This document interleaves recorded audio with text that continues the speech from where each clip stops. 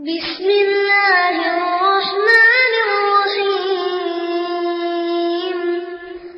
إذا جاء نصر الله والفتح ورأيت الناس يدخلون في دين الله أفواجا فسبح بحمد ربك واستغفره إنه كان توابا. السلام عليكم ورحمة الله وبركاته. எல்லாம் வல்ல அல்லாஹுவின் நல்லடியார்களே, தாவா களம் என்பது நம்முடைய பணிகளில் மிக முக்கியமானவை என்பதின் காரணத்தினால் நாம் நினைவில் வைக்க வேண்டிய பல செய்திகள் நாம் மீண்டும் ஒரு முறை நாம் பார்த்துவிட்டு அந்த தாவா களத்தில் நம்மிடத்தில் இருக்கக்கூடிய குறை நிறைகள் என்ன என்பதையும் நாம் நமக்கு முன்னால் அவைகளை ஒரு முறை நினைவுபடுத்தி அதை சரி செய்ய நாம் முயற்சி செய்வோம். திருமறை குர்ஆன் நம்முடைய தாவா பணியை வீரியமாக எடுத்து செல்ல வேண்டும், அடுத்தவர்களிடத்தில் நல்லதை கூற வேண்டும், தீமைகளை தடுக்க வேண்டும் என்று எதற்காக அல்லாஹ் சொல்லுகிறார்? இந்த அழைப்பு பணியினுடைய அவசியம் என்ன, முக்கியம் என்ன? நீங்கள் திருமறை குர்ஆனை நீங்கள் எடுத்து பார்த்தால் ஷைத்தான் அல்லாஹ்விடத்திலே சொல்லுகிறார், ஃபபிமா அகுவைத்தனி லா அக்வதுன்ன லஹும் சிராத்தக்கல் முஸ்தகீம். ஆதம் அலைஹிஸ்ஸலாம் அவர்களை அவன் கெடுத்ததற்கு பிறகு, அவனை சொர்க்கத்தில் இருந்து அல்லாஹ் தஆலா வெளியேற்றியதற்கு பிறகு ஷைத்தான் அல்லாஹ்விடத்தில் சொல்லுவான், இறைவா, நீ என்னை வழிகெடுத்து விட்டதினால், என்னை வழிகட்டவன நீ சொன்னதின் காரணத்தினால் உன்னுடைய நேரான வழியில் போய் நான் அமர்ந்து கொள்வேன். பிறகு அவர்களுக்கு முன்னாலும் பின்னாலும் வலதுபுறமும் இடதுபுறமும் நான் சுற்றி சுற்றி வந்து அவர்களை கெடுப்பேன். நீர் அதிகமானவர்களை நீர் நன்றியுள்ளவர்களாக, நன்றி செலுத்துவராக நீ பார்க்க முடியாது. இது ஷைத்தான் சொன்னதாக அல்லாஹ் குறிப்பிடுகிறார். அப்போ ஷைத்தான் என்ன சொல்லுகிறான்னா, இறைவனுடைய சரியான வழி என்னவோ அந்த வழியில் இருந்து கொண்டு மக்களை வழிகெடுக்கக்கூடிய மிக பிரதானமான பணியை அவன் செய்து கொண்டிருக்கிறான். யாரும் சரியான வழியில் செல்வார்களே ஆனால் அவர்களை எந்த வழியில் எல்லாம் கெடுக்க முடியுமோ அத்தனை வழிகளையும் அவன் கெடுப்பான். வலதுபுறம் வருவான், இடதுபுறம் வருவான், முன்னால் வருவான், பின்னால் வருவான். இதனுடைய அடிப்படையான கருத்து என்ன? அவனை எப்படியெல்லாம் கெடுக்க முடியுமோ அப்படியெல்லாம் கெடுப்பேன். பணத்தாசை காட்டி கெடுக்க முடியும்னா பணத்தாசை, பெண்ணாசை காட்டணும்னா பெண்ணாசை, அதிகாரம் ஆசைன்னா அதிகாரம், இப்படி எல்லா வகையிலையும் அவன் எதில் வீக்கா இருக்கிறான்னு பார்த்து அதுக்கு தகுந்த மாதிரி நான் அவனுக்கு ஆசை வார்த்தைகளை போட்டு தவறான எண்ணங்களை போட்டு கெடுத்துருவேன். இப்போ இது அவன் எடுத்த அந்த சபதத்தை பரவலாக நிறைவேற்றி வருவதையும், இன்று இருக்கக்கூடிய மக்கள் பெரும்பான்மையினர்கள் இணை வைப்பு கொள்கையில் இருப்பதையும், இறைவனுடைய சட்டங்களை மறந்து அவர்கள் நடந்து கொண்டு இருப்பதையும் பார்க்கிறோம். இது நமக்கு தெளிவாக தெரிகிறது. அதே மாதிரி ஷைத்தான் என்ன செய்கிறான்? தன்னுடைய தோழர்கள் நிறைய பேர்களை இங்கே உலகத்தில் உருவாக்கி அவர்கள் வழியாகவும் நிறைய தீமையான காரியங்களை பரப்பி கொண்டிருக்கிறார். அதில் திருமறை குர்ஆன் அழகாக சொல்கிறது, அல் முனாஃபிகூன வல் முனாஃபிகாத் பாலுஹும் அவுலியா பால் யஅமுரூன பில் முன்கர் வ யன்ஹவுன அனில் மாரூஃப். நயவஞ்சகர்கள், நடிக்கிறவர், தன்னை ஒரு நல்ல மனிதனாக மக்களிடத்திலே காட்டிக்கொள்ளக்கூடிய அந்த நயவஞ்சகன், அவர்கள் ஒருவருக்கொருவர் நண்பர்களாக இருக்கிறார்கள். அவர்களுடைய பணிகள் என்ன? தீமையை ஏவுவது, நன்மையை தடுப்பது. நல்ல காரியங்கள் செய்வதாக இருந்தால் அதை போய் எதையாவது சொல்லி கெடுத்து விடுவது, கெட்ட விஷயங்களை செய்ய அவர்களை தூண்டுவது. இது முனாஃபிக்கீன்களுடைய வேலை என்று திருமறை குர்ஆன் நமக்கு சொல்கிறது. ஷைத்தான் ஒரு சில மனிதர்களை கெடுத்து அந்த மனிதர்கள் என்ன செய்கிறார்கள் என்றால், உலகத்தில் அவன் தன்னுடைய ஷைத்தானுடைய வேலைகளை அவன் செய்து கொண்டிருக்கிறான். அவனுடைய பிரதானமான பணி என்ன? தீமைகளை பூரா உலகத்தில் கொண்டு போய் சேர்ப்பது, நன்மையான காரியங்களை எல்லாம் தடுப்பது. இன்று நீங்கள் எதில் அதிகமான மக்கள் ஈடுபடுகிறார்கள், ஆர்வப்படுகிறார்கள் என்று பாருங்க, எல்லாம் தீமையான காரியங்கள்ல தான். நன்மையான காரியங்கள் என்று நாம் அழைக்கின்ற பொழுது அதில் ரொம்ப ஆர்வக்குறை உள்ளவர்களாக இருப்பதை பார்க்கிறோம். அப்போ உதாரணத்துக்கு பள்ளியாசல்கள் எவ்வளோ பிரம்மாண்டமான பள்ளியாசல் ஒவ்வொரு ஊர்லேயும் கட்டி வச்சுருக்காங்க. அவங்க கட்டிய அளவுக்கு பள்ளியாசல் நிறைந்திருக்கிறதான்னு பாருங்கள், நினைப்பதே இல்லை. இதை இப்போ கிரிக்கெட்டு கொரோனானால பார்க்க முடியலைன்னு நினைக்கிறேன் ஸ்டேடியத்தில். ஆனாலும் என்ன செய்கிறாங்க, ஃபோனில் இப்படி வச்சுக்கிட்டு, இப்போது பாகிஸ்தான் இந்தியா மேட்ச் இருந்துச்சுன்னா ஓரத்தில் வச்சுக்கிட்டு இப்படி பார்த்துக்கிட்டு இருக்கிறவங்களாம் இருப்பாங்க. அப்படி தானே? ஃபைனல் மேட்சாக இருந்தால் என்ன செய்வோம், நிகழ்ச்சிக்கு பாதி பேர் வரமாட்டாங்க. அப்படி வந்தாலும் ஓரத்தில் உட்காந்துக்கிட்டு இப்படி பார்த்துக்கிட்டே இருக்கிற ஆட்களும் இருப்பாங்க. அந்த ஆர்வம் எங்கே போகுதுன்னு பாருங்கள். அதில் என்ன நமக்கு வரப்போகுது, அதை பார்த்து அதனால் தொழில்களை கற்றுக்கொண்டு நம்ம ஏதாவது சம்பாதிக்க முடியுமான்னு ஒன்றுமே கிடையாது. எல்லாம் அவனுக்கு தான் பணம் போய் சேருது. இப்போது ஸ்டேடியத்திலே ஆள் இல்லாமல் விளையாடுகிறான், அதை பார்க்குறதுக்கு அவ்வளோ பேர். அப்போது எதில் வந்து மக்கள் ஆர்வம் படுகிறார்கள் என்றால், ஒரு பயான் நிகழ்ச்சிக்கு அது போன்ற ஒரு கூட்டம் வருகிறதா, ஸ்பான்சர் எவ்வளோ பேர் அந்த நிகழ்ச்சிக்கு கொடுக்குறான், எவ்வளோ விளம்பரம், ஒவ்வொரு செகண்ட்லேயும் எவ்வளோ பணத்துக்கு அந்த விளம்பரத்தை விற்பனை பண்ணுறான். நம்ம ஒரு பயான் நிகழ்ச்சியை போட்டு இந்த மாதிரி விளம்பரம் கிடைக்குமா? சும்மா பாருங்கன்னு கூப்பிட்டா கூட யாரும் வர்றது இல்லை. ஆனால் அதுக்கு விளம்பரம் எங்கேருந்து நமக்கு கிடைக்கும்? அப்போ மக்களுடைய ஆர்வம் எல்லாம் இது போன்ற பயன் தரக்கூடிய இல்லாத நமக்கு நன்மையை தராத விஷயங்கள்ல ஆர்வம் அதிகம். எதில் வந்து நன்மை இல்லாமல் இருக்கிறதோ அதில் அதிகமாக செயல்பாடுகள், நன்மையான காரியங்களில் அதிக ஆர்வம் காட்டுவதில்லை. அப்போ இப்படித்தான் நிறைய பேர்கள்.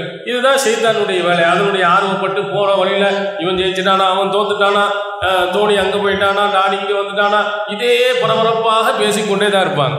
என்னாச்சு, ஏதாச்சு, அவன் பிள்ளைய அவன் மிரட்டினானா, இவன் பிள்ளைய அவன் பண்ணானா, ஒரே பரபரப்பாக பேசுகிற எல்லா செய்திகளும் என்னென்னா இது மாதிரி செய்திகள் தான். ஒரு நபிமொழியை ஆதாரமாக சொல்லி இந்த ஹதீஸ் இப்படி இருக்கிறது, குர்ஆன் வசனங்கள் இருக்கிறது என்று இப்படி பேசுவது நமக்கு ரொம்ப குறைந்திருக்கிறது. இது ஏன்னா முனாஃபிக்குகளுடைய வேலை நன்மைகளை தடுக்கும் வேலைகளை செஞ்சுக்கிட்டே இருப்பான், தீமைகளை செய்வதற்கு ஆர்வம் ஊட்டிக்கிட்டு இருப்பான். இப்படி ஒரு பணி. அப்புறம் நம்ம அஜர்த்துமார்கள் சில ஆளுங்க இருக்கிறாங்க, அவங்களையும் செய்தான் என்ன செய்யறதில்லை, விடுறதில்லை. நீங்கள் சஹீல் புகாரியில் நீங்கள் பார்த்தா ரசூல் ஸல்லல்லாஹு அலைஹி வஸல்லம் சொன்ன ஒரு செய்தி, இத்தஹதன் நாசு ரூசன் ஜுஹாலன், மக்கள் சில மடையர்களை தலைவர்களாக ஆக்கிக் கொள்வார்கள். ஃபஸுஇலு, அந்த மடையனா தலைவர்கள்ட்ட போய் ஃபத்வா கேட்பார்கள். ஃபாஃப்தௌ பிகைரி இல்மின், அவர்கள் அறிவில்லாமல் ஃபத்வா கொடுப்பார்கள். ஃபலல்லு வஅலல்லு, அவனும் வழிகட்டு அடுத்தவர்களையும் வழிகெடுப்பார்கள். இப்படி சில அஜர்த்துமார்கள். அவர்கள் நபி வழியின் அடிப்படையில், திருக்குரானின் அடிப்படையில் தங்களுடைய விளக்கங்களை சொல்லாமல், நம்முடைய முன்னோர்கள் மூதாதையர்கள் இவர்களுடைய செயல்களை அடிப்படையாக வைத்துக்கொண்டு இணை வைப்பு, ஷிருக்கு, இவை அனைத்துக்கும் ஆதரவான ஃபத்வாக்களை, ஆதரவான கருத்துக்களை மக்களிடத்தில் கொண்டு போய் சேர்க்கும் தலைவர்களும் வருவார்கள். இப்போ ஷைத்தான் ஒரு பக்கம், முனாஃபிக்கின் ஒரு பக்கம். அப்போ அஜர்த்துமார்கள் என்று சொல்லக்கூடியவர்கள், இந்த இப்போ ரபியுல் அவ்வல் மாதம் வந்து விட்டது. இந்த ரபியுல் அவ்வல் மாதத்தில் மௌலூதை ஆதரித்து பேசுபவர்கள் எவ்வளோ பேர்? அதுக்கு என்ன ஆதாரம்? ஏதாவது ஒன்று சுபஹான மௌலூத் ரசூலுல்லாஹ் காலத்தில் ஏற்றப்பட்டதா? நபி தோழர்கள் யாராவது ஏற்றினார்களா? அல்லது அந்த சுபஹான மௌலூதில் குர்ஆன் நபி வழியின் கருத்துக்கள் அதில் சொல்லப்பட்டு இருக்கிறதா? ஒன்றுக்குமே ஆதாரம் இல்லை. ஆனாலும் அதை ஓதினால் நன்மை என்று மக்களிடத்தில் சொல்வதற்கு ஒரு சில அறிஞர்கள் ஜும்மாவிலேயே என்ன செஞ்சிருக்கிறாங்க, இந்த மௌலிதினுடைய சிறப்புகளை பேச ஆரம்பித்தாங்க. அப்போ ரபியுல் அவ்வல் மாதத்தில் மட்டும் ரசூல் ஸல்லல்லாஹு அலைஹி வஸல்லம் மேலே அன்பு, பாசம் என்ற ஒன்றை அவங்ககிட்ட போலியான தோற்றத்தை உருவாக்கி ஷிர்கான வரிகளை உள்ள கொண்டு போய் சேர்க்கும் வேலைகளை யார் செய்கிறார்கள்னா இந்த அறிவில்லாத அறிஞர்கள். அப்போ இவர்களும் வழிகட்ட அடுத்தவனையும் வழிகெடுக்கிறார். இப்படியே பார்த்தோமையானால் உலகத்தில் வந்து கெட்ட செயல்களை ஆர்வமூட்டுவதற்கும் அதை ஏற்றுக்கொள்வதற்கும் ஒரு பெருக்கூட்டம் இருக்கிறது. ஆனால் நாம் என்ன செய்யணும்? இந்த மாதிரி ஒரு காலகட்டங்களில் செய்ய வேண்டிய பணிகள் என்ன? ஆனால் அன்றைய காலத்தில் அப்படி இல்லை. ரசூல் ஸல்லல்லாஹு அலைஹி வஸல்லம் அவர்களுக்கு முந்தைய காலங்களில் பனி இஸ்ராயீல்கள், அவங்கள பற்றி நபி ஸல்லல்லாஹு அலைஹி வஸல்லம் அவர்கள் சொல்லும்போது ஒரு கருத்தை நமக்கு பதிவு வைக்கிறாங்க. புகாரியில் பார்க்கலாம்.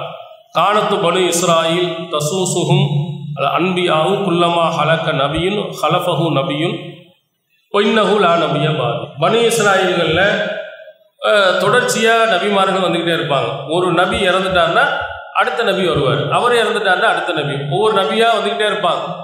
அவங்களுடைய பணியை மக்களை சீர்திருத்துவது தான், தீமைகளை தடுப்பது தான், நல்லதை ஏவுவது தான். அப்போ ஒரு போகம் வந்துக்கிட்டே இருப்பாங்க. ஆனால் எனக்கு பிறகு எந்த நபியும் இல்லை, நான் தான் கடைசி நபி. எனக்கு பிறகு இந்த மாதிரி மக்கள் தவறு செய்வார்களே ஆனால் அவர்களை சுட்டி காட்டி அவர்கள் தவறுகளை சீர்திருத்தக்கூடிய எந்த நபியும் வரப்போவதில்லை. பனி இஸ்ராயல்களில் எப்படி நபிமார்களாக வந்து சீர்திருத்தம் பண்ணாங்களோ அது போன்ற நிலை இந்த உம்மத்தில் இல்லை என்று நபி ஸல்லல்லாஹு அலைஹி வஸல்லம் அவர்கள் சொன்னார். அப்போ என்ன செய்ய வேண்டும்? அந்த பணியை யார் தான் செய்வது? அந்த பணியை செய்ய வேண்டியவர்கள் யார் அப்படின்னு நீங்க பார்த்தால் அந்த பணியை செய்யக்கூடியவர்கள் தான் நம்மை போன்ற இந்த நபிமொழியை தெரிந்த திருக்குரானை அறிந்தவர்களுடைய பணி. ரசூல் ஸல்லல்லாஹு அலைஹி வஸல்லம் அவர்கள் அழகுற ஒரு செய்தியை நமக்கு நினைவூட்டி இருக்கிறார்கள். ஒவ்வொரு நபிக்கும் ஹவாரியின்கள் வஸஹாப் உற்ற நண்பர்கள் தோழர்கள் இருப்பார். அவர்கள் என்ன செய்வார்கள்? அந்த நபியினுடைய கட்டளையை பின்பற்றுவார்கள், அவருடைய சுன்னத்தை ஏற்று நடப்பாங்க. இது மாதிரி ஒவ்வொரு நபிக்கும் எப்படி அபூஜைகள் உத்துபா ஷைபா போன்ற மிகப்பெரிய கடுமையான எதிரிகள் எப்படி இருந்தாங்களோ அது மாதிரி ஏகத்துவ கொள்கையை உண்மையான கொள்கையை ஏற்று நடக்கும் நல்லவர்களும் இருப்பாங்க. நாம் என்ன சில நேரத்தில் நினைக்கிறோம், ஐயோ அவங்க ஊரா, இந்த ஊரில் போய் நம்ம பிரச்சாரம் பண்ண முடியுமா? பயங்கர மோடவங்க, எந்த செய்தியை சொன்னாலும் புரியாதவங்க, எதை சொன்னாலும் அருவா வெட்டுன்னு வர்றவங்க, மட்டும் மோசமான மக்கள் அப்படின்னு நினைக்கக்கூடிய சில ஊர்கள் இருக்கிறோம், பார்த்துருக்கிறோம். அங்கெல்லாம் போய் சொல்வதற்கு நம்ம பயப்படுவோம். சொன்னாலும் இவன் திருந்த மாட்டான் என்று கூட நினைப்போம். ஆனால் அப்படி அல்லாஹ் வைக்கிறது இல்லை. நீங்கள் ஒன்று ஆழமாக பகிர்ந்து கொள்ள வேண்டும், எவனுடைய உள்ளத்தில் இருப்பதையும் மனிதனால் யாரும் அறிய முடியும், அல்லாஹ்வுக்கு தான் தெரியும். நாம் ஒரு சிலர்களை நினைப்போம், இவன் திருந்துவானா திருந்த மாட்டானா நம்ம நினைப்போம், இவன்லாம் திருந்த மாட்டான்னு கூட நினைப்போம். ஆனால் அல்லாஹ் அவனுக்கு ஹிதாயத்தை கொடுப்பான். ஆனால் ஒரு சிலர்கள் வந்துரு விடுவான் என்று நாம் நினைப்போம், பார்த்தால் அவன் வரவே மாட்டான். எவனுடைய உள்ளத்தில் எந்த எண்ணம் இருக்கிறது என்பது நமக்கு தெரியும். நம்ம வெளித்தோற்றத்தை பார்த்து பார்க்குறோம், இவெல்லாம் வந்துடுவான்னு நினைப்போம், ஆனால் வரமாட்டான் என்று நினைப்போம். அவர்கள்லாம் நீங்கள் ரசூல் ஸல்லல்லாஹு அலைஹி வஸல்லம் காலத்தில் இருந்த மக்களை நீங்கள் பாருங்க. அதில் அபூ தாலிப் அப்படின்ட்டு ஒருவர் இருந்தார், ரசூலுல்லாஹ்வுடைய பெரிய தந்தை. இன்னொருவர் உமர் ரலியல்லாஹு இருந்தார். இந்த ரெண்டு பேரையும் ஒப்பிட்டு பாருங்க. அபூ தாலிப் இஸ்லாத்தை எதிர்க்கல, நபிகள் பெருமானார் அவர்களுக்கு ரொம்ப ஒத்துழைப்பாக இருந்தார். ரசூலுல்லாஹின் மீது கை வைக்க பயப்படுவதற்கு இவர் ஒரு முக்கிய காரணமாக இருந்தார். இவர்னால தான் அடிக்கிறது உதைக்கிறதுல ரசூலுல்லாவை கை வைக்காம பயந்து கொஞ்சம் நின்றாங்க. ஏன்னா அவர் பெரிய தலைவராக இருந்தார். அவர் இஸ்லாத்தை ஏற்காட்டாலும் அவருக்கு ஒத்ததாக இருந்தார். உமர் ரலியல்லாஹு அவர்கள் யாரு? அவர் இஸ்லாத்தை மிக கடுமையாக எதிர்த்தார்.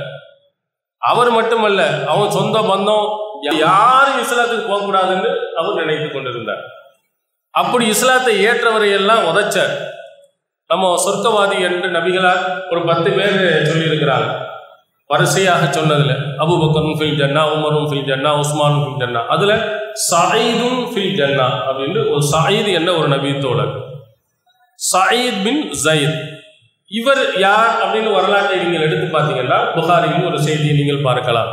இவர் தான் உமருடைய மச்சான், அதாவது உமருடைய சகோதரியை திருமணம் முடித்தவர். இவர் என்ன செய்தார்? இவர் ஏற்றுக்கல, உமர் ஏற்றுக்கொள்ளவில்லை. அவருடைய மச்சான் இஸ்லாத்தை ஏற்றுக்கிட்டார்.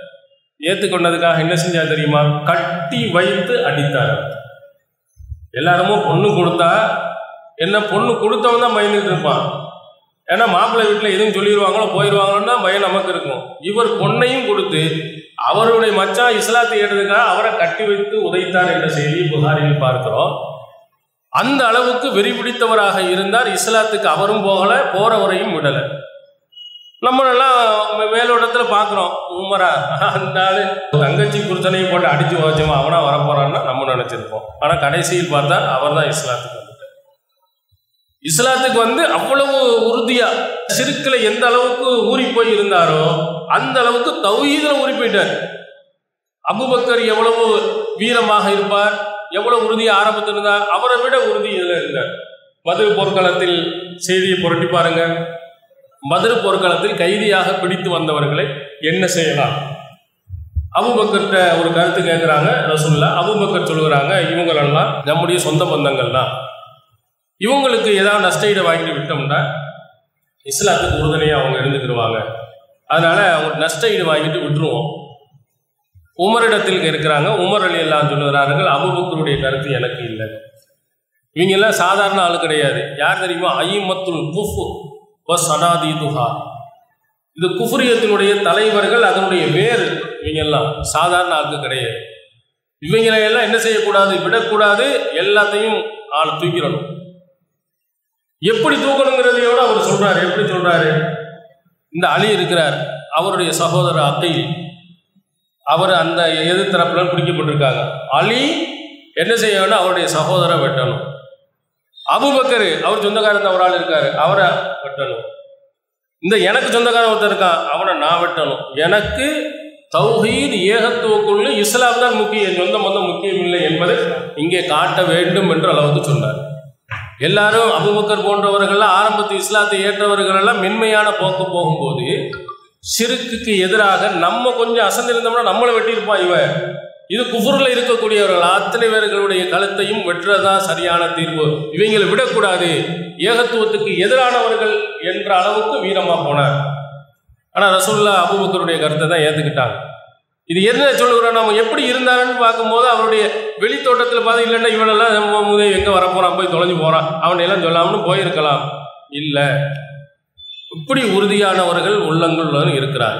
இதே அபூ தாலிப் வந்துருவார் அப்படின்னு ரொம்ப நினைச்சோம். ரசூலுல்லாஹ் மேல ரொம்ப பாசம் வைத்திருந்தார், தன்னுடைய சகோதரனுடைய மகன் என்பதின் காரணத்தினால். கடைசி கட்ட வரையிலையும் ரசூலுல்லாஹ் எவ்வளவு பாடுபட்டார்.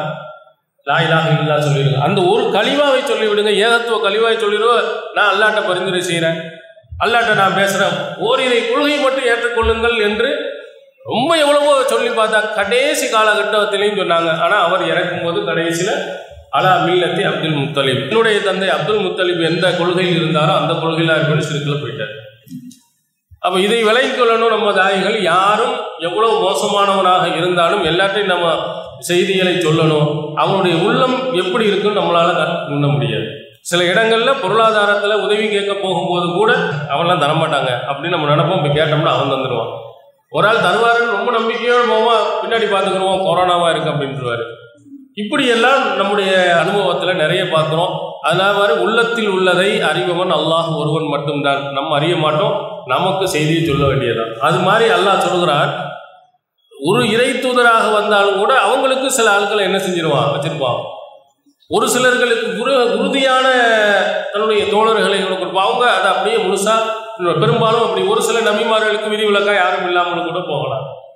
அப்போ அந்த மாதிரி அல்லாஹ்தால நபிமார்களுக்கு ஹவாரியின்களை, அஸ்ஹாபுகளை, ரொம்ப உற்ற தோழர்கள், நண்பர்களை வச்சிருப்பான். அவங்களுடைய சொல்லையில ஏற்று நடப்பான்.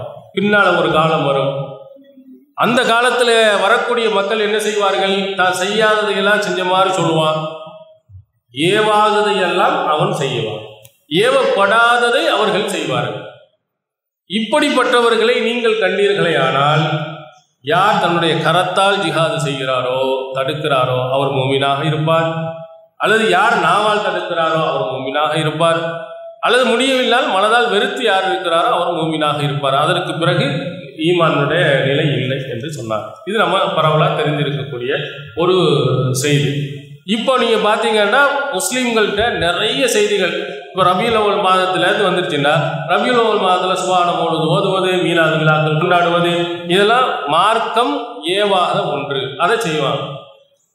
மார்க்கம் சொல்லாததை மார்க்கமாக நினைத்து இபாதத்தாக நினைத்து செய்வார்கள். அப்படி செய்யக்கூடியவர்களை பார்த்தீர்களானால் நீங்கள் எதிர்த்து என்ன செய்யணும், போராடணும், அவங்களை சீர்திருத்த வேண்டும் என்று நபி ஸல்லல்லாஹு அலைஹி வஸல்லம் அவர்கள் நமக்கு நினைவூட்டி இருக்கிறார். அப்போ இந்த மாதிரி ஒரு செயல்களுக்காக வேண்டி நபிமார்கள் பின்னால் வர்றது இல்லைங்கிறதுனால நம்மள ஒரு கூட்டத்தினர்கள் இருந்துக்கிட்டே இருக்கணும், நல்லதை ஏவணும், தீயதை தடுக்கணும். இவர்கள் தான் வெற்றியாளர்கள் என்ற செய்தியை நம்ம பரவலாக எல்லாம் தெரிந்திருக்கிறோம். அப்போ இந்த மாதிரி ஒரு குழுவினர்கள் நிறைய உருவாக்கணும். நம்மிடத்தில் இருக்க வேண்டியது நல்லதை ஏவணும், தீயதை தடுக்கணும், இந்த பணியில வீரியமாக செய்யணும். இது எந்த அளவுக்கு வீரியம் என்பதற்கு திருக்குர்ஆன் நமக்கு ஒரு அழகான ஒரு சம்பவத்தை நினைவுபடுத்துகிறது. இது யாரெல்லாம் செய்யணும், வயசுல மூத்தவர்கள் இருந்து இல்லை, சின்ன குழந்தையில் இருந்து அவருடைய உள்ளத்துல, அவருடைய ரத்தத்தில் ஊற வேண்டியது என்னன்னு சொன்னா, நல்லதை ஏவணும், தீயதை தடுக்கணும். நீங்க லுக்மான் அவர்களை பற்றி திருக்குர்ஆன் நமக்கு சொல்லுகிறார். அவர் தன்னுடைய பிள்ளைக்கு செய்த ஒரு உபதேசத்தை அல்லாஹ் சொல்லுகிறார். அதில் என்ன சொல்லுறான்னு பாருங்க. யா புனைய அக்மிஸ் ஸலாத், தொழுகையை நிலைநிறுத்து, பிள்ளைக்கு தொழுவுமாறு சொல்லணும். வஅமுர் பில் மாரூஃப் வன்ஹ அனில் முன்கர், நல்லதை ஏவு, தீயதை தடு, வஸ்பிர் அலாமா அசாபர். இந்த மாதிரி நடக்கும்போது ஏற்படக்கூடிய துன்பங்களை பொறுத்துக்கொள். இன்னதாலிக்க மின் அஸ்மில் குமோர். இது ஒரு முக்கியத்துவம் வாய்ந்த வலிமையான விஷயங்களில் உள்ளது. யாருக்கு சொல்றாங்க? பெரிய வயதான கலவு கரடுகட்டைக்கு இல்லை, தன்னுடைய பிள்ளைக்கு சொல்லும் போதே என்ன செய்கிறார்? தொழுகை எப்படி அவசியமாக உள்ளதோ அதுபோன்று நல்லதை ஏவுவதும் தீயதை தடுப்பதும் அவசியமானதுன்னு சொல்றார். அப்போ நம்முடைய பிள்ளைகளின் சிறு பிராயத்தில் இருந்தே நம்ம எல்லாருக்கும் என்ன செய்ய கொடுக்கணும்னா நல்லதை தீயதை தடுக்கிறத ஒரு பணியை அவங்களுக்கு ஆர்வம் ஊட்டணும். நம்ம ஜமாத்தில் பரவலாக செய்கிறோம். திருமுனை பிரச்சாரத்துல எல்லாம் இவ்வளோ பெருசு ஆட்கள்லாம் என்ன செய்கிறாங்க சொல்வதை பார்க்குறோம். மக்தப் மதரசாவில் படித்த பிள்ளைகள் அவங்களுக்கு தெரிந்த நபிமொழிகளை அவங்க மழலை குரலில் அவங்களுடைய நிகழ்ச்சிகளில் பெற்றோர்களுக்கு மற்றவர்களுக்கும் எடுத்து சொல்வதை பார்க்குறோம். இப்படி இருந்தால் நம்ம என்ன செய்கிறோம்? ட்ரைனிங் கொடுக்குறோம். இது திருக்குரான் நமக்கு காட்டிய வழிமுறை. சிறு குழந்தையிலிருந்தே அந்த பிள்ளையை எப்படி உருவாக்கணும்னா நல்ல விஷயங்கள் தெரிந்ததெல்லாம் மக்களுக்கு நம்ம சொல்லணும், தீமையை காணுகின்ற போது நம்ம தடுக்கணும். இது சின்ன பிள்ளையிலிருந்தே நம்ம அப்படி அவங்களுக்கு சொல்லிக் கொடுக்க இங்கே நன்மைகள் ஷைத்தானுடைய காரியங்களில் வீரியமாக எதிர்க்கும் பண்பு அவங்களுக்கு வரும், மற்றவர்களுக்கும் வரும், மற்றவர்கள்ட்ட இருக்க தீமைகளும் தானாக அழிந்து போயிடும். இது ரொம்ப முக்கியமான ஒன்றாக திருக்குரான் நமக்கு சொல்லுகிறது. அதுபோன்று இஸ்லாத்தை ஒருவர் வருகிறார் என்று சொன்னால் நபிகளார் அவருடைய காலத்தில் நம்ம பையத் என்ற முறையை நீங்கள் பார்க்கலாம். இப்போ இந்த பையத் என்ற முறை வரும்போது ரசூல் ஸல்லல்லாஹு அலைஹி வஸல்லம் அவர்களிடத்தில் என்ன சொல்லி பையத் எடுத்தாங்க? நீங்கள் புகாரியில் நீங்கள் எடுத்து பாருங்கள். ரசூலுல்லாஹி ஸல்லல்லாஹு அலைஹி வஸல்லம் அவர்கள்ட்ட அன் நகூம அவு நகூல பில் ஹக்கி ஹைசுமா குன்னா லா நகாஃபு இலல்லா ஃபில்லாஹி லௌமத்து லாயிமின். பையத் செய்யும் போதே என்ன சொல்றாங்கன்னா, எங்கு இருந்தாலும் நாங்கள் சத்தியத்தை சொல்லுவோம், அல்லாஹ் விஷயத்தில் பழிப்போரின் பழிப்புகளுக்கு நாங்கள் அஞ்ச மாட்டோம். அவங்க சொன்ன உறுதிமொழி எப்படி ரசூல் ஸல்லல்லாஹு அலைஹி வஸல்லம் அவர்கள் எடுக்கிறார்கள் என்று சொன்னால், நீ எந்த இடத்தில் எங்கு இருந்தாலும் சரிதான், எது சத்தியமோ எது உண்மையோ அதை நீ சொல்லணும். நாங்கள் சொல்லுவோம், அல்லாஹ்வின் தூதர் அவர்களே, நீங்கள் சொன்ன இந்த ஏகத்துவ கொள்கை உங்களுடைய அறிவுரை எங்கு இருந்தாலும் இந்த அறிவுரைகளை மக்கள்கிட்ட போய் நாங்கள் சொல்லுவோம். அதனால் ஒருத்தர் ஏசினாலும் சரி, அதன் காரணத்தினால் எங்களை திட்டினாலும் சரி, நாங்கள் என்ன செய்ய மாட்டோம், பயப்பட மாட்டோம் அப்படின்னு எனக்கு ஒரு உறுதிமொழி கொடுங்க அப்படின்னு ரசூல் ஸல்லல்லாஹு அலைஹி வஸல்லம் இஸ்லாத்துக்கு உள்ள நுழையும் போதுவே ஏகத்துவ கொள்கை நீ எல்லாத்தையும் சொல்லணுங்கிறத வாங்குறாங்க. நல்ல விஷயத்தை எல்லாத்தையும் போய் நீ சொல்ல வேண்டும் என்பதை தான் அல்லாஹ்வின் தூதர் அவர்கள் உறுதிமொழியாக எடுக்கிறார். அப்போ இந்த உறுதிமொழி தான் நமக்கு உரமாக உள்ளே அமைந்திருக்கிறது. ஏகத்துவ கொள்கையை எடுத்துரைப்பதற்கு இஸ்லாத்துக்கு நீ உள்ளே வந்தாலும் சரி, பிறந்த பிள்ளையாக வந்தாலும் சரி, அங்கிருந்தே என்ன செய்யப்படுகிறதோ நல்லதையே ஒன்று தீயதை தடுக்க வேண்டும் என்ற நல்ல பண்பாடுகளை இஸ்லாம் உரமூட்டு வளர்த்துவதை பார்க்கிறோம். இப்போ இந்த மாதிரி செய்திகளை எல்லாம் எல்லாருக்கும் பரவலாக இது போன்று இது அல்லாத எவ்வளவோ செய்திகள் நாம் என்ன செஞ்சிருக்கிறோம், அறிந்திருக்கிறோம். ஆனால் தாவா பணி வீரியமாக நடக்குதா? அதுக்கு ஃபஸ்ட்டு முக்கியமான காரணம் இந்த தாவா பணியினுடைய முக்கியத்துவம், இதனுடைய அவசியம் நமக்கு அதிகமாக புரியலைன்னு அர்த்தம்னு சொல்லலாம். இதனுடைய நன்மை எவ்வளவு கிடைக்கும் என்பதை ஒருவர் புரிந்திருப்பாரானால் கண்டிப்பாக இதில் பின்வாங்கவே மாட்டார். இப்போ உங்களுக்கு வியாபாரம் செஞ்சுட்டு இருக்கிறீங்க, இப்போ உங்கள்கிட்ட ஒரு ஃபோன் 5 லட்சம் ரூபாய்க்கு ஒரு ஆர்டர் ஃபோன் போடுறாரு. இப்போ தான் படுத்துருக்கிறீங்க, 5 லட்ச ரூபா ஆர்டர் வந்துருச்சு அப்படிங்கிற, அது இன்னைக்கு ஞாயிற்றுக்கிழமை கடையெல்லாம் நான் திறக்க முடியாது, வேற எங்கேயா போங்க அப்படின்னு நம்ம சொல்லுவோமா? 5 லட்ச ரூபா விற்றோம்னா ஒரு 25லேருந்து ஒரு 30-40 ரூபாய் லாபம் கிடைக்கும் அப்படின்னு சொல்லிட்டு என்ன செய்வோம், பழைய கையிலேயே கட்டிக்கிட்டே கடைக்கு ஓடி போவோம், அங்கே வந்துருங்க அப்படின்னு சொல்லுவோமா? சொல்ல மாட்டோமா? ஏன்? அதுக்கு என்ன அர்த்தம், என்ன நமக்கு புரியுது? அதனுடைய லாபம் நம்ம கண் முன்னால் தெரியுது. இவ்வளவு நன்மை கிடைக்கும் போது தூக்கத்தை கொஞ்சம் விட்டுறணும், நம்முடைய சுகத்தை கொஞ்சம் விட்டுறணும், இவைகளையெல்லாம் விட்டுட்டு நம்ம போய் தான் ஆக வேண்டும் என்று பரவலாக எல்லாருமே என்ன செய்யணும், இந்த மாதிரி நான் இப்போ யாராக இருந்தாலும் பொருளாதாரம் இவ்வளோ வருதுன்னா ஓடி போயிடுவோம். அப்போ அது மாதிரி இந்த தாவா பணியின் போவதனால் இவ்வளவு நன்மை கிடைக்குது அப்படின்னு நம்ம உண்மையிலேயே உளப்பூர்வமாக ஒத்துக்கொண்டிருந்தால், இதுக்கு இவ்வளோ நன்மை கிடைக்கும் என்று நாம் தெரிந்திருந்தால் அந்த வியாபாரத்துக்கு எப்படி ஓடுறோமோ அது மாதிரி இதுக்கும் ஓடுவோம்ல. அப்படி ஆள் இல்லையா, மாஷா அல்லா வர்றேன், இன்னைக்கு ஃப்ரீயா இருந்தாலும் பரவாயில்லை போகிறேன், இதுல ஒரு கூடுதல் நன்மை அல்லாஹ் தரட்டும், அப்படி வேகமாக வரணும். அல் அதுல்லுக்கும் அலா திஜாரத்தின் துஞ்சிக்கும் மின் அதாபின் அலீம், கடுமையான வேதனையிலிருந்து உங்களை காப்பாற்றும் ஒரு வியாபாரத்தை நான் உங்களுக்கு சொல்லி தரட்டுமா. திருக்குரான் இந்த தாவா பணி இருக்க, நீங்கள் செல்வத்தாலும் உங்களுடைய உயிர்களாலும் நீங்கள் செய்யக்கூடிய அந்த ஜிஹாத் அறப்போராட்டம் இருக்குது, இவைகள் மிகப்பெரிய ஒரு வியாபாரம், இது மிகப்பெரிய தண்டனையிலிருந்து உங்களை காப்பாற்றும் என்று அல்லாஹ் சொல்லுகிறான். இப்போ இதுல நம்ம போவதின் காரணத்தினா நமக்கு கிடைக்கிற நன்மை என்ன, அந்த அதாபில் இருந்து பாதுகாப்போம். ஆனா மறுமையில போய் நிப்பானே, நிற்கின்ற பொழுது மில்உல் அர்லி தஹபன் லம் இஃப்ததா பிஹி, இந்த பூமி அளவுக்கு தங்கத்தை நஷ்ட ஈடாக அவன் கொடுத்தாலும் அல்லாஹ் ஏத்துக்க மாட்டாங்கிறானே. அங்க சொல்லுவா, இந்த தண்டனையிலிருந்து என்னை காப்பாற்ற ஒரு பேச்சுக்கு இவனுக்கு பூமி அளவுக்கு தங்கமே இருந்தாலும் அதை கொடுக்க முன் வருவானா, யாரெல்லாம் எல்லா தங்கத்தையும் எடுத்துக்கிட்டு என்னை இந்த நரகத்திலிருந்து காப்பாத்துவானா, அல்லாஹ் ஏத்துக்கிற மாட்டான். ஆனா நீங்கள் செய்யக்கூடிய இந்த வியாபாரத்தின் மூலமாக அல்லாஹ் அந்த மிகப்பெரிய தண்டனையிலிருந்து உங்களை காப்பாற்றுகிறார். அப்போ எவ்வளவு பெரிய இந்த உலகம், இந்த உலகத்தில் இருக்கக்கூடிய பொருளாதாரம் அனைத்தையும் விடவும் நரகத்திலிருந்து பாதுகாக்கும் ஒரு அற்புதமான வழியில இதுவும் ஒன்று. அப்போ நம்ம முடிந்த அளவுக்கு உண்மையிலேயே நமக்கு முடியாத ஒரு இக்கட்டான சூழ்நிலையில் நாம் தவிர்த்து கொள்ளலாம். ஆனா ஏதாவது ஒரு காரணத்தை சொல்லி தப்பிக்க நாம் முயல்வோமே ஆனால் நாம் மிகப்பெரிய நன்மையை இழக்கிறோம்னு அர்த்தம். ரசூல் ஸல்லல்லாஹு அலைஹி வஸல்லம் இன்னொரு செய்தியை நாம் படித்திருக்கிறோம், சஹீஹ் முஸ்லிமிற்கு, மன் தல்ல அலா கைரின் ஃபலஹு அஜ்ரு ஃபாயிலிஹி, நன்மையை ரொம்ப வேகமாக அள்ளி தர்ற ஒரு அற்புதமான வழி இதுதான். நன்மையின் தட்டு நிறைய கணக்கணும்னா, நிறைய நன்மையை சேர்க்கணும்னா இந்த வழி தான் நமக்கு. ஒருவர் நன்மையான விஷயத்தை அடுத்தவருக்கு அறிவித்தால், அவர் அதை நடைமுறைப்படுத்தினால், அதிலிருந்து அவர் செய்யக்கூடிய நன்மை உங்களுக்கும் உண்டு. அவர் செஞ்ச மாதிரி நன்மை உங்களுக்கும் அல்லாஹ் பதிவு செய்யும். நீங்க உங்க பிரச்சாரம் பண்ணிட்டு ஒருவர் தொழுகையாளியா ஆயிட்டார் அப்படின்னு நீங்க வச்சுக்கிடுவோம். அப்ப தொழுகையாளியாக ஆனார், அவருக்கு அல்லாஹ் என்ன நன்மையை பதிவு செய்கிறானோ அதே நன்மை உங்களுக்கும் உண்டு. நம்ம எவ்வளவு பயான் போகிறோமோ, எவ்வளவு இடத்துக்கு நம்ம செய்தியை சொல்றோமோ, அதுல ஒருத்தர் 2 பேர் ஏகத்துவ கொள்கையில வந்துட்டா கூட அவர் செய்யக்கூடிய நன்மையான காரியங்கள்ல நமக்கு ஒரு பங்கு அல்லாஹ் கொடுத்துட்டு இருக்கிறானே. அப்ப எவ்வளவு நன்மை நமக்கு கிடைக்குன்னு பாருங்க. நம்ம சொல்ற யாராவது, நம்ம சொல்ற மிகப்பெரிய அறிஞர்கள் சொன்னாதான் கேட்பாங்க, நம்முடைய வார்த்தையை கூட ஒருவருடைய உள்ளத்தை என்ன செஞ்சிடும், புரட்டிடும்.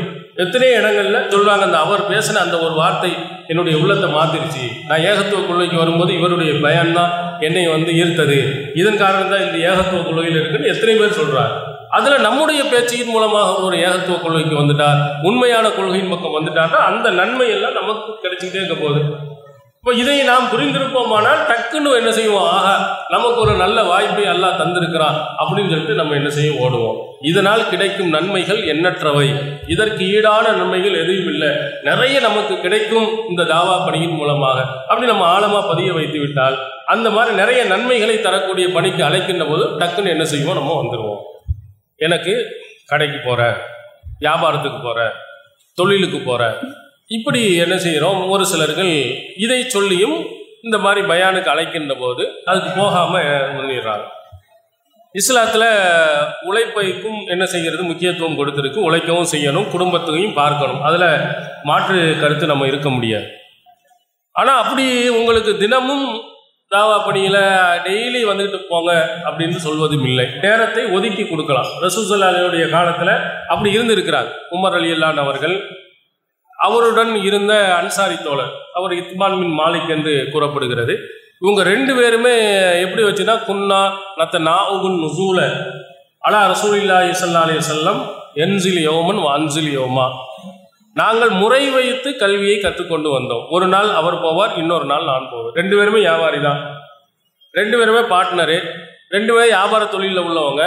அவங்க என்ன செய்வாங்க, ஒரு நாள் இவர் உமர் ரலியல்லாஹு அன்ஹு அவர்கள் வேலைக்கு போய் விடுவார், ஆனால் இத்பான் பின் மாலிக் ரலியல்லாஹு அவர்கள் என்ன செய்வார்னா ரசூலுல்லாஹ்ட்ட போயிடுவார், உங்க செய்தியை படிச்சுட்டு வருவார். அவர் கேட்ட செய்தியை உமர் ரலியல்லாஹு அன்ஹு அவங்க சொல்லுவார். உமர் ரலியல்லாஹு அன்ஹு அடுத்த நாள் ரசூலுல்லாஹ்ட்ட போவார், இவர் வேலைக்கு போயிடுவார். பாருங்க, தொழிலும் நடக்கிறது, அடுத்து மார்க்க விஷயங்களும் அவர்கள் கற்றுக்கிறார். இது மாதிரி நாம் என்ன செய்யலாம்னா, தொழிலுக்கும் முக்கியத்துவம் கொடுத்து நம்முடைய தாவா பணிக்கு முக்கியத்துவம் கொடுப்போமானால், தாவா பணிக்கு ஒரு நாள், குடும்பத்துக்கு ஒரு நாள் அல்லது வியாபாரத்துக்கு 2 நாள், இப்படி ஒரு இதை ஒதுக்கி வைத்துக்கொண்டு இந்தந்த நாட்களில் எங்களுக்கு பயன்படுத்துங்க அப்படின்னு சொன்னால் நமக்கும் சிரமம் இல்லாமல் இருந்திருக்கும். சொன்ன டயத்தில் அதே டயத்தில் எந்த நாள் நமக்கு ஒதுக்கி இருக்கிறோமோ அந்த நாளில் நம்ம போயிட்டோம்னா இந்த மாதிரி சிக்கலும் என்ன செய்யாது, வராது. அதனால் தாவா பணிக்கு என்றும் ஒரு நேரத்தை கண்டிப்பாக ஒதுக்க தான் செய்யணும். ரொம்ப ஃப்ரீயாக இருக்கிற நேரம் என்று நம்ம நினைக்கக்கூடாது. இதுக்கென்று வியாபாரத்துக்கு எப்படி ஒதுக்குறோமோ அது போன்று தாவா பணிக்கும் கொஞ்சம் நேரத்தை நம்ம என்ன செய்யணும், ஒதுக்கணும். அதுக்கு கொஞ்சம் முயற்சியை நம்ம என்ன செய்யணும், எடுத்துக்கிறணும். என்னத்தை சொல்லி எவன் இருந்து தொலைகிறானுங்க. போனால் 1000 தடவை சொன்னாலும் மூதையே அங்கே தான் இருக்குது. இப்போ போய் சொல்லிய மோளுது ஓதிக்கிட்டே தான் கிடக்கிறான். இவனுக்கு போயெல்லாம் பயான் பண்ணணுமா, அந்த ஊருக்கு எதுக்குங்க போறிய, இப்படி சொல்லுவாங்க. அதுக்கு தான் நான் முன்னாடியே உங்கள்கிட்ட சொன்னேன், யாருடைய உள்ளத்தையும் நம்ம என்ன செய்ய அறிய முடியாது. அடுத்தது என்னென்னா எப்போ திருந்துவாங்கன்னு தெரிய முடியாது. ஒரு சிலர் அப்படியே இருந்து அபூஜெயில் மாதிரி போனவனும் போயிடுவான். ஒரு சிலரில் கடைசி நேரத்தில் ஏகத்துவ கொள்கையை வரக்கூடியவனு வருவான். அபூபக்கர் சித்திக் ரலியல்லாஹுடைய தந்தை பெயர் அபூ குஹாஃபா. அவர் எப்போ இஸ்லாத்தை தழுவிருப்பார்? அபூபக்கர் பல ஆட்களை இஸ்லாத்தை கொண்டு வந்தார். ஆனால் அவருடைய தந்தை எப்போ வர்றாருன்னா மக்கா வெற்றி ஹிஜ்ரி 8 தான் இஸ்லாத்துக்கு வர்றார். எந்த நிலையில் நடக்க முடியாமல் அவரை தூக்கிட்டு வர்றார். அவர் இஸ்லாத்தை வர்றதுக்கு எவ்வளோ நாள் வந்திருக்குன்னு பார்த்துக்கிறேங்க. அதே மாதிரி அபூ ஹுரைரா ரலியல்லாஹுடைய தாயார் அவங்க ரசூலுல்லாவை கடுமையாக திட்டுனாங்க. ரசூலுல்லாஹ்ட்ட போய் அழுகிறார் அபூ ஹுரைரா, அல்லாஹ்வின் தூதர் அவர்கள் என்னுடைய தாய்க்கு ஹிதாயத் வர்றதுக்கு துவா செய்யுங்க. அப்போ துவா செஞ்சதுக்கு பிறகுதான் அவர் இஸ்லாத்துக்கு வர்றார். திட்டினவங்க இந்த நாளையில் தான் வருவாங்க, இவ்வளோ நாளில் வருவாங்கன்னு நம்மளால் என்ன செய்ய முடியாது, சொல்ல முடியாது. யார் வருவான்னு தெரியாது, எப்போ வருவார்கள் என்றும் நமக்கு தெரியாது. அதனால் இந்த பகுதிக்கு போனால் திருந்த மாட்டாங்க. ஏன்னா பயான்களில் கூட்டம் நிறைய வர்றதில்லை. சில இடத்துல பயான் 2 பேர் 3 பேர், சில இடங்களில் கூப்பிட்டாங்கன்னா நீங்கள் ஒன்றும் இல்லைங்க மைக்கை மேலே ஓட்டுறோமா உலகம் பூரா கேட்க அப்படின்னு சொல்லிடுவாங்க. அதனால் நம்ம பயான்கள் சொல்வதனால் கூட்டம் அலை மோதி கொண்டு வரணுன்ற அவசியம் கிடையாது. நம்மளுடைய பேச்சை கேட்பதற்கு கூட்டங்கள் அதிகமாகவும் வரலாம், குறைவாகவும் வரலாம். நம்முடைய கடமை என்ன? இன்னமா அலைக்கல் பலா, உங்களுக்கு எடுத்து சொல்வதுதான் உங்கள் மீது கடமை. அவன் வர்றது வராதது உங்கள் கையில் கிடையாது. இன்னக்கலா தகுதி மண் அஹபப்த, நீங்கள் நாடியவர்களை எல்லாம் நேர்வழிப்படுத்தி விட முடியாது. அல்லாஹ் யாரை நாடுறானோ அவங்கள தான் நேர்வழிப்படுத்துவான். அதனால் நம்ம போய் சொன்னோம்னா கூட்டமாக வருவான், நிறைய வருவான் அப்படின்னு நினைக்கக்கூடாது. 2 பேர் இந்த இடமா இருந்தாலும் சரி அங்கேயும் சொல்லத்தான் செய்யணும். 2000 பேர் இருந்தாலும் அங்கேயும் போகலாம். இங்கே இருந்தாலும் பேசத்தான் செய்யணும், அங்கே 4 பேர் இருந்தாலும் பேசத்தான் செய்யணும். அப்போ அந்த 4 பேருக்கு யார் சொல்வது? அந்த 4 40 ஆக்கணும், 4000 ஆக்கணும், வரவும் செய்யலாலும் போகலாமா? ரசூல் ஸல்லல்லாஹு அலைஹி வஸல்லம் அவர்களுக்கு சில உம்மத்தினர்கள் எடுத்து காட்டப்படுகிறது. அதில் பார்த்தா ஒரு நபி மஹூ ரஹத்துன், ஒரு கூட்டமாக ஒரு நபி வந்திருக்காரு. இன்னொரு இடத்துல ஒரு நபி வர்றாரு, அவரோட 2 பேர். இன்னொரு நபியை காட்டுறாங்க, அவரோட ஒரு ஆள். இன்னொரு நபி காட்டப்படுகிறது, அவரோட ஒருத்தர் கூட இல்லை. அவருடைய தாவா பணிக்கு கூட்டத்துக்கு பயானுக்கு எத்தனை பேர் வந்திருக்காங்க பாருங்க. ஒருத்தருக்கு ஒரு கூட்டம் வந்துச்சு, ஒரு ஆளுக்கு 2 பேர் தான் வந்து சேர்ந்துருக்கான். அப்போ அப்புறம் ஒரு ஆள் தான்.